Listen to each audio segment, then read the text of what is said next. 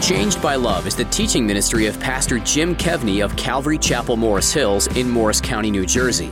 Pastor Jim's desire is to teach the Word of God with passion and simplicity, as well as a direct application to our daily lives. How would you like to do great works for Jesus and the kingdom of God? Do you believe that's possible? Would you be surprised to hear that Jesus said it was 100% possible for all of his followers, but not until he left earth? That's because we are now part of what Bible scholars call the New Order. This means the work of Jesus is now being done by his people through the power of the Holy Spirit. What must we do? Stay close to Jesus and ask him to work in and through us. This is how we change the world. Let's join Pastor Jim in the final part of his message, the 3 R's of the abiding life. So if that's you, if you feel like there was a time when you were abiding and now that time seems to be gone, the Word of God is the key back. Take this as an invitation from the King of saying to you, I want you to come back. I want to have that relationship with you. So from remaining in Christ, staying with Christ, to resting in Christ, the third R is abiding in Christ. And abiding in Christ is relying on Christ. So the third word is relying on Christ. Let's look at the end of verse 7, just the end, and then we're going to go back to the entirety of verse 7. The end of verse 7, sadly, is one of the most misused verses in the entirety of the New Testament. It's a great way to raise money. It's a great way to lie to people and get them to buy into your stuff and to just say, if you don't get what you want, well, I guess you didn't have enough faith. So let's listen to this. You will ask, Jesus says, what you desire, and it shall be done for you. I want a mansion. I want a new car. I want a family that always does what I want. I want my life to be one big, happy, joyful fest. Good luck with that one. That is not life this side of eternity. So now let's go back and read the whole verse without interruptions based upon what we already heard. If. That is a massive if. Last chance to circle it and put an arrow out into the margin of your Bible. Everything depends upon the if.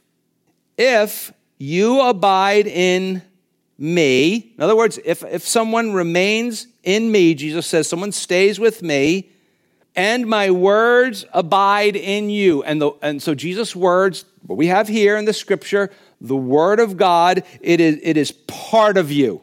We might say, then. If those two conditions are true, then you will ask what you desire. Let me stop. Because your desires will be the result of abiding in Christ and Christ's word abiding in you. And it shall be done for you. Another version says, it will take place for you. So let's just start with a very simple, basic thing. If you are abiding in Christ, the prayers of an abiding person are much more centered on the will of God and the kingdom of God than they are on being self-centered. Do we understand that? Very important. If you're abiding, and you're abiding in Christ and abiding in his word, the focus of your prayers will dramatically change. Such prayers will be like Jesus prayed, thy will be done, not my will be done. Now, can you ask for yourself? Yes. But abiding will help you if you don't like the answer. The abiding will help you if it's not God's will for you now or maybe even in the future, or you're going to have to wait. Prayer is relying on Christ, and the massive if tells us that abiding in Christ is a condition of prevailing prayer. Now, dependency on Christ or relying on Christ is the conscious realization of my need for God's help, as well as being completely aware of how weak my own self-sufficiency is. So I'm dependent upon him. Now, you may say, excuse me, Pastor Jim, I don't really hear a lot of praying like this. To which I will draw your attention back to two things. Remember the if, and remember the American Bible Society survey. Without praying, the scripture says we ask amiss, we ask for the wrong things. Without abiding, we pray for the wrong things. Much of our prayer is in vain because it's out of step with what the Lord is doing. Yet, such prayers that are in step are answered. Because of his love, God often says no. Because if he gave us what we want or what we ask for, a lot of times it would hurt us. Or sometimes what we ask for is just not his will or his way. So what does Jesus mean then when he says, you will ask what you desire and it shall be done for you? This is the problem when we take Bible verses out of context, and this is what a lot of preachers do, and we try to make them say something that was not intended. But it draws a crowd, it makes people happy, and then when they don't get an answer, you go, you didn't have enough faith. You got people coming and going on that one. What's actually happening here is Jesus is building on something he said in chapter 14. Remember, we said chapter 14 was more about what God is doing. Chapter 15 is more about what we are doing. He's already told them something. Now, there's a lot going on. They're probably not really absorbing all of this, but eventually they're going to come back to it and they're going to put all the pieces together and they're going to figure out what he was talking about. So let's look back just one chapter in chapter 14, drawing your attention to verse 12. Jesus says this. Now, they're still at the Last Supper now. Remember, at the end of verse 14, chapter 14, we saw in a previous study, Jesus said, come on, let's go. He says this, most assuredly, I say to you, he who believes in me. Let's stop right there. He says, most assuredly, I say to you. When the scripture says most assuredly, or verily, verily, or assuredly, assuredly, truly, truly, when Jesus says that, that's our clue for what, Bible students? Pay careful attention. You're like, I want to pay careful attention to everything he says. Jesus is like, this is like double. This is okay. Wake the kid up there in the third row that's asleep. Everybody has to know this. It's going to be on the test. It's going to be on the quiz. Pay attention. Most assuredly, I say to you, he who believes in me. Let's stop right there. Belief, what does it mean to believe in Jesus? He's been saying all along that he's God. That's why the religious leaders want to string him up on a cross. Again, they're going to have to get the Romans to do it by saying he's a king. They say they're charged against him, you being a mere man, make yourself out to be equal with God. And Jesus didn't go, oh, you got me all wrong. He didn't say that at all. So he says, believe in me. So believe, more similar to our word trust. Believe in me. The idea is a personal commitment to Jesus. So if you believe in me, the works that I do, he will do also. So he's telling this to the guys at the Last Supper. And notice this, greater works than these he will do. Now you're sitting there going, I'm going to do what Jesus did? Now, in some cases, the apostles in very limited fashion. They were not doing miracles like Jesus was. And then he says, in greater works than these he will do. How? A better question than how is why? Why? He says, because I go to my Father.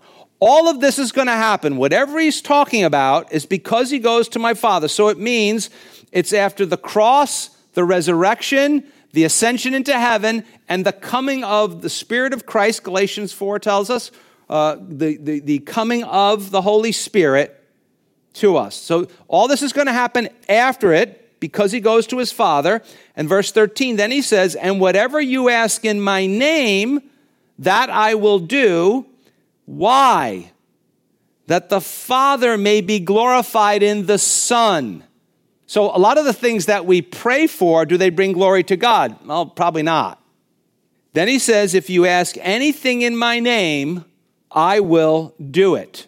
So what are the greater works? Typically, people divide it into three categories. You could put a lot more into it. Some say it's quantity. There'll be more quantity. And you know what? 2,000 years of the church and all the number of good things that people have done, I would imagine it's fair to say that you could say that maybe the sheer number of nice things that Christian people did might exceed the sheer number of things that Jesus did. That might be a possibility. More spectacular than Jesus? No way. Not even close. No way. Now, many people say it's conversions, because by the time Jesus gets to the crucifixion, there's almost no followers of Jesus, and then the church will become this worldwide movement. There's true conversions and there's false conversions. That's probably the best of the three options, but I want to put an asterisk on that. You see, the asterisk is, Jesus said it was because I go to my Father. So it seems to be from that statement to indicate that the greater works are because of what Bible scholars call the new order. Now, some of you are saying, isn't that a Star Wars thing? No, it's a new order. What's the new order? This new order makes it clear that the redemptive work, we call that the purchasing of people from the darkness. The redemptive work of the Father through the Son is now being done through followers of Jesus in the power of the Holy Spirit in what we would call word and deed. Let me I know this is Bible geek talk, so let me just try to put it down, put the cookies on the low shelf, as we say. Basically, our fruitful Christian life comes to pass by abiding in Jesus and in prayer, asking for more fruitful lives. See, he connects what happens when he dies on the cross and he leaves with what is now in existence. So we don't compare Jesus' work to the apostles' work. There's no comparison. We don't compare Jesus' work to our work. Why? There's no comparison. We see that Jesus is now working through his followers. Why? To bring glory to God. And that, as we'll see as we continue in chapter 15, is the greater things, once again, because it brings glory to the Father who sent the Son. So what does an abider, someone who's abiding in Christ, ask for in prayer? Well, they asked for being a living sacrifice, an agent for the good news in the world.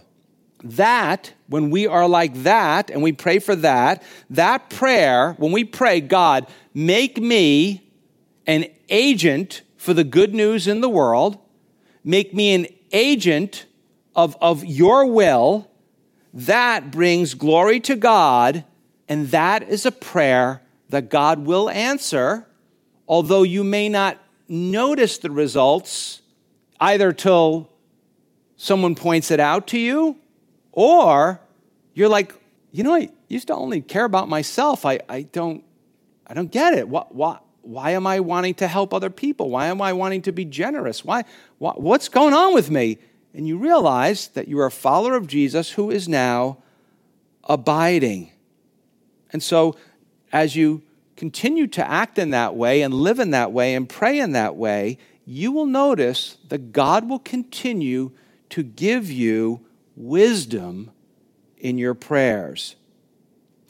I would like to put it to you this way. This is not as much as praying for blessing. This is a praying to be a blessing. Because the object of our prayers becomes, like he said here in verse 13 of chapter 14, that the Father may be glorified in the Son. It is a prayer of faith that leads to a life of faith. Once again, this is a conscious decision to rely on the Lord. It is a conscious decision to depend upon the Lord instead of myself, instead of my feelings, and instead of my emotions. This is a conscious decision and determination to seek the guidance of God in the Word of God, to seek the peace of God in the chaos of life, and to follow God's plan for my life. It is once again the acknowledgement that a branch that is not attached to the vine is dead. And if I am a branch that is not attached to the vine, I am dead too. And I'm not being fruitful, and I'm not bringing glory to God. See, this is not all about getting what you want. If you want to bring glory to God, that's what he's talking about. Finally, we get to verse 8. By this my Father is glorified, that you bear much fruit, so you will be my disciples. Now, you're like, oh, so I have to bear fruit to be my disciples. Well, that's actually biblically can't be true. So another version says, so you will be shown to be my disciples if you bear much fruit, or you will prove to be my disciples. Now, this is quite a statement. Jesus is saying that fruit, that who produces the fruit? He does. We just bear the fruit by being connected to the vine. That fruit, Jesus says, that I produce in and through you brings glory to my Father, and at the same time proves to you that you are a follower of Jesus. Boy, this has got to kill for some people. You're abiding in Christ. You're trying your best with God's help to live the Christian life. I hope this is killing your doubt. Somebody says to me, well, it must be great feeling for you knowing you're going to heaven because you're being a pastor. I'm like, listen, man, when I get to heaven, I'm not going to tell anybody I'm Pastor Jim because nobody's going to ever heard of Pastor Jim. When people say to me, well, why do you think you're going to heaven? I go, I'm going in on the coattails of another. I'm riding the wave of another. My life is dependent upon the life of another, not my own. And his life was perfect, and I am trusting in him. That's why I can be so confident. That's why I can be so confident. And you can be too. Quite simply, as God's children begin to look more like their heavenly Father, they prove themselves to be disciples of Jesus, and they continue to grow. You can't be a little kid forever. They continue to grow as Jesus' disciples. So the fruit is the result of what? The life, death, and resurrection of Jesus Christ. The life, death, perfect life, death on the cross, resurrection, ascension to heaven of Jesus Christ. It's the result of Jesus' perfect remaining in his Father, his perfection in resting in his Father, his perfection in relying upon his Father and the power of the Spirit. And now that life is lived out, yes, with flaws, but that life is lived out in Jesus' followers as we abide. So God is glorified as you bear fruit, which really could say as you're living for the Lord and continue to live for the Lord, continue following Jesus, growing in Christ, developing in your faith, and maturing. You never mature. You are always maturing. This is an active faith. You never arrive. So God is glorified when you and I become more Christ-like, and it's important to note there are many things that encompass Christ-likeness. We're almost done. Really pay attention now. Really pay attention. It's important that we understand, especially in American celebrity Christianity, it's important that we understand that giftedness does not equal godliness. Did we hear that? So many of these well-known large church pastors are being taken down. Why? Because giftedness does not equal or does not necessarily equal godliness. If God gives you a gift, it is to be used for his glory, not for your glory. But because so many people think they're not as gifted as the next Christian, they think it's true that giftedness and godliness are one and the same thing, they get discouraged. Nor is a flurry of activity. I got to do this for God. I got to do that for God. I got to do this for God. Nor is that necessarily godly and fruitful.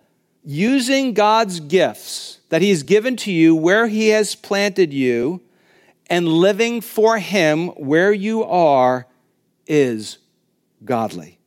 Many of you, I know that I'm younger than a lot of you that are watching. And many of you have 20 and 30 years on me.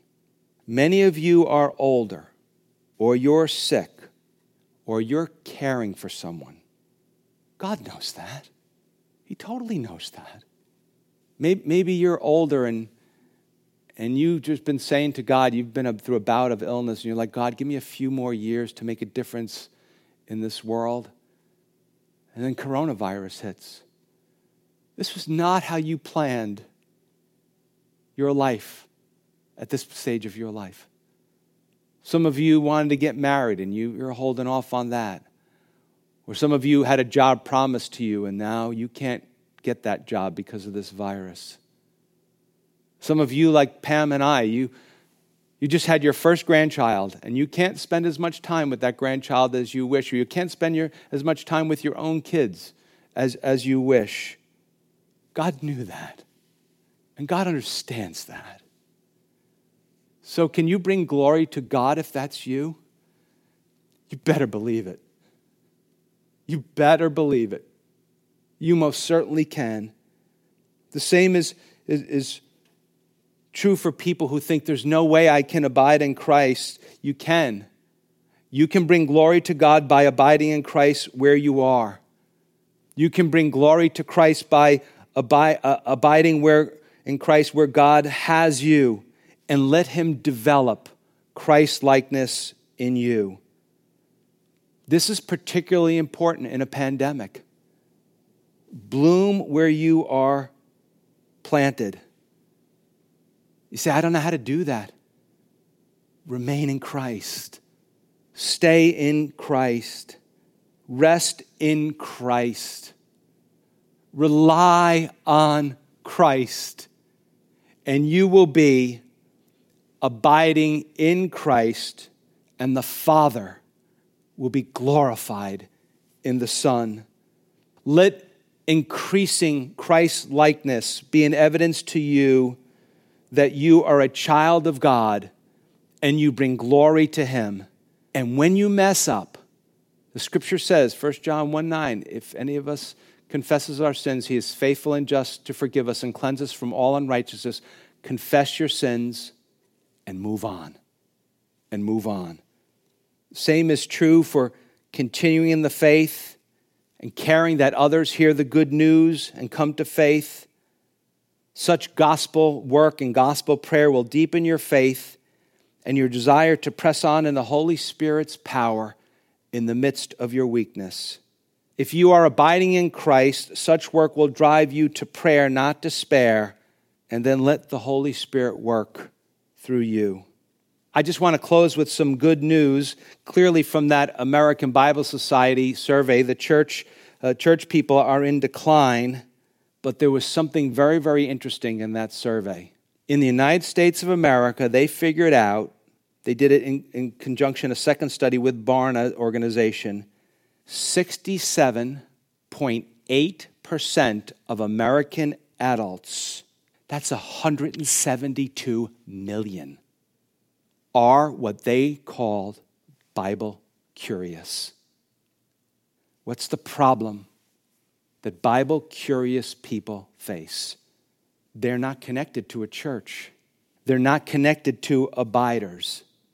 Friend, they're not connected to you, and they're not connected to me. May we, together, like Jesus, seek them out, tell them the good news, teach them how to come to faith, teach them how to abide, And may both you and me and them glorify God.